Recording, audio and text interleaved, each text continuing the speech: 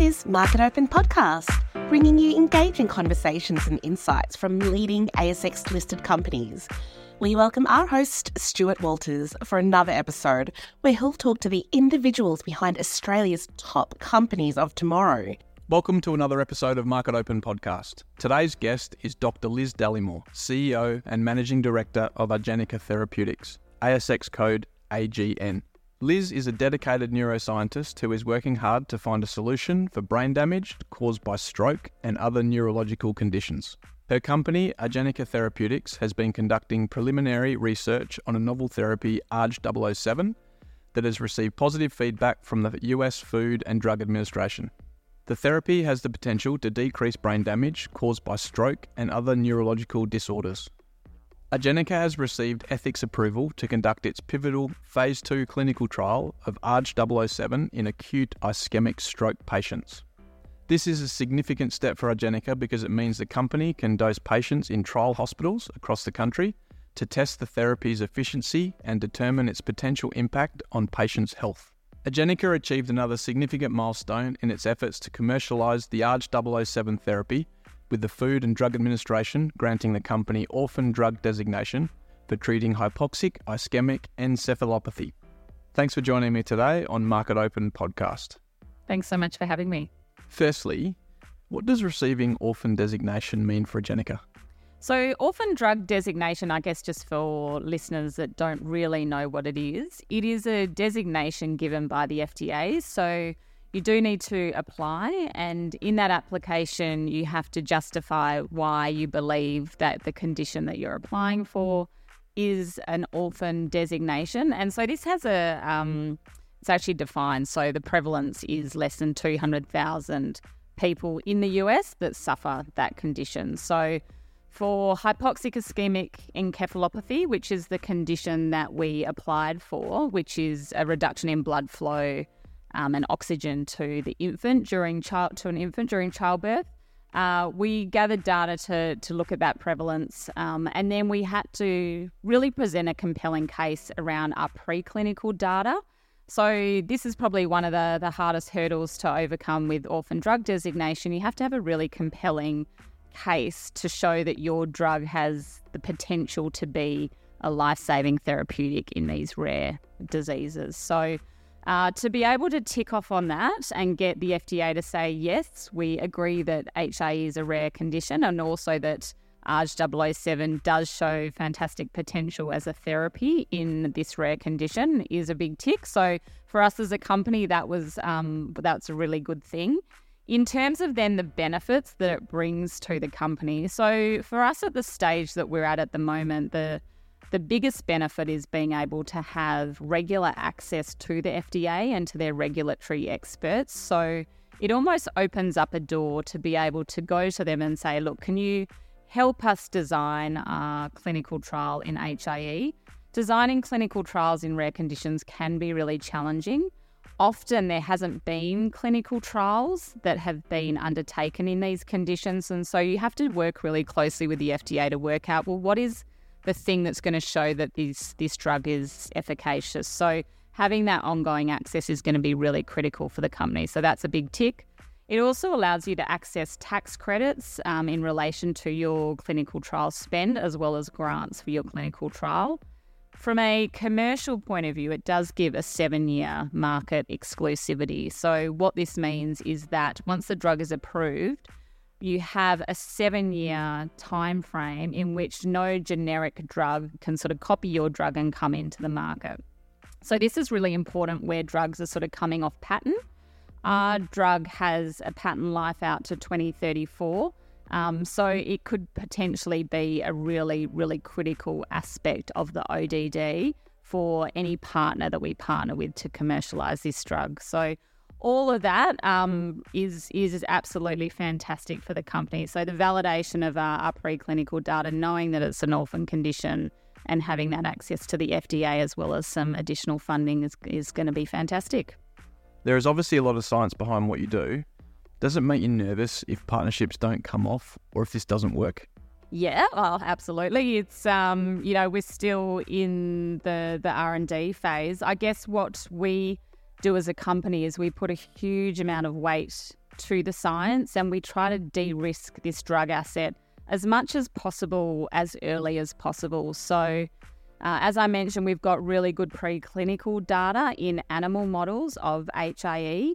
We're expanding that now into larger animal model studies, again, that are more akin to the human condition, again, as a strategy to de-risk the drug, essentially, before we then take it into humans. So that is, I guess, a big mantra of the company. We do as much as we possibly can upfront to de-risk this drug asset before we take it into clinical trials. Can you give me a bit of background about yourself? And is this something that you've always wanted to do? I always loved science. So I did, in high school, I did physics, chemistry, human biology, maths, loved it all, was always that way inclined. And I did an undergraduate science degree and gravitated. I sort of shifted in second year to a major in neuroscience. I was absolutely fascinated by neuroscience.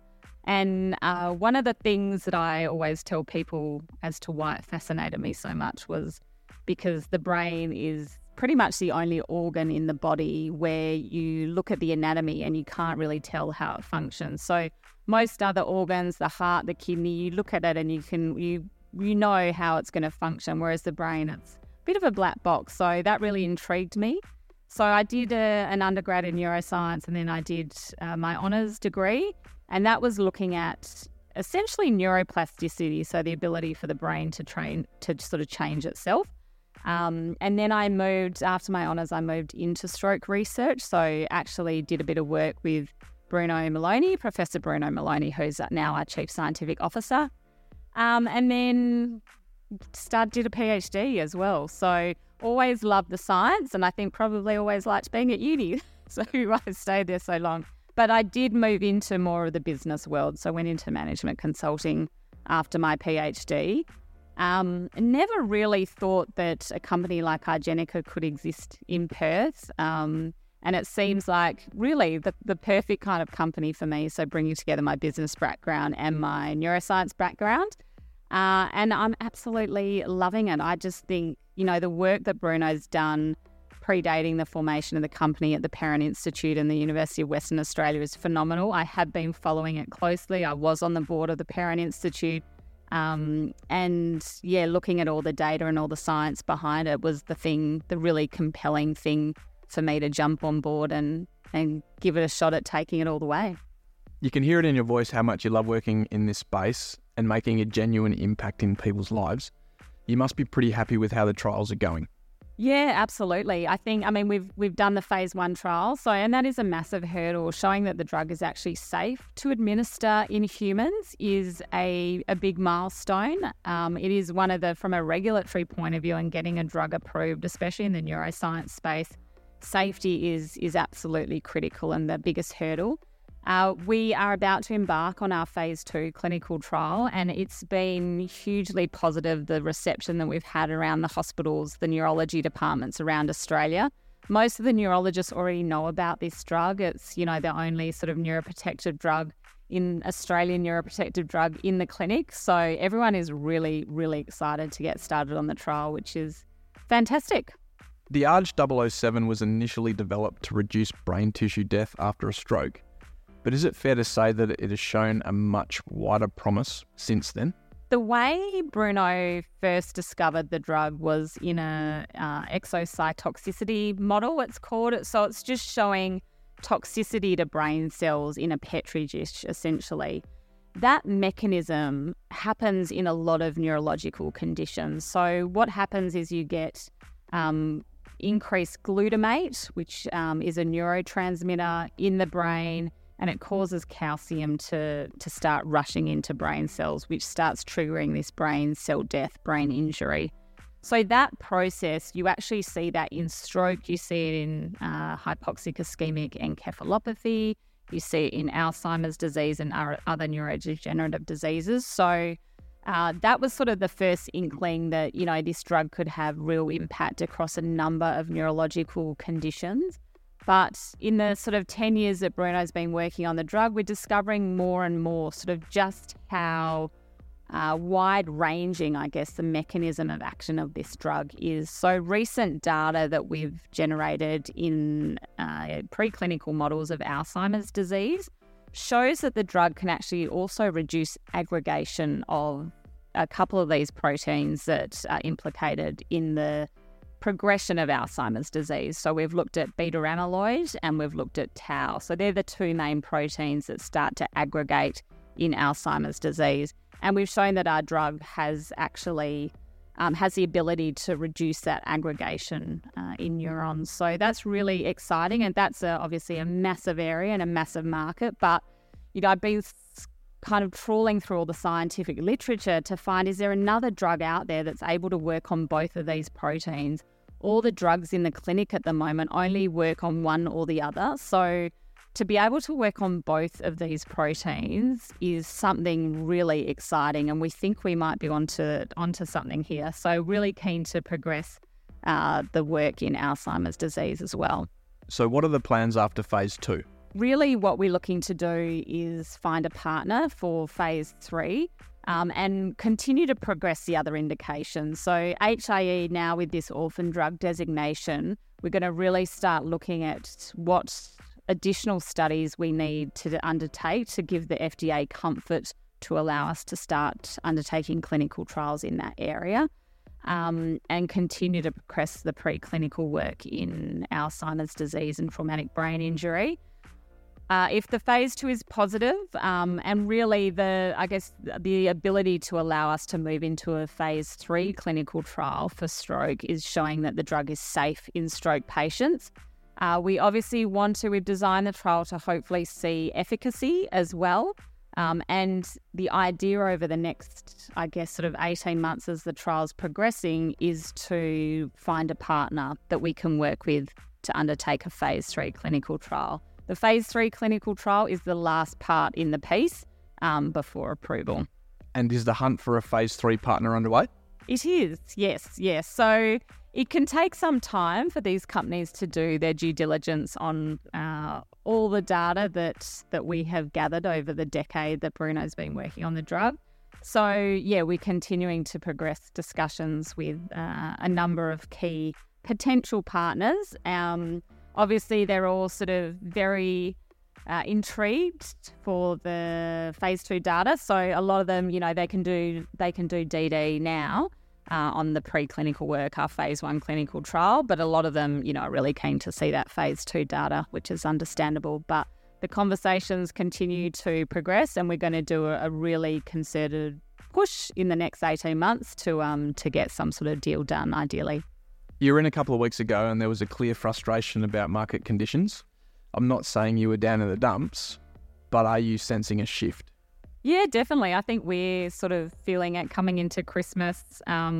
Obviously, interest rates being on hold in the US, other things like that do have an impact on the Australian market seem to be going our way.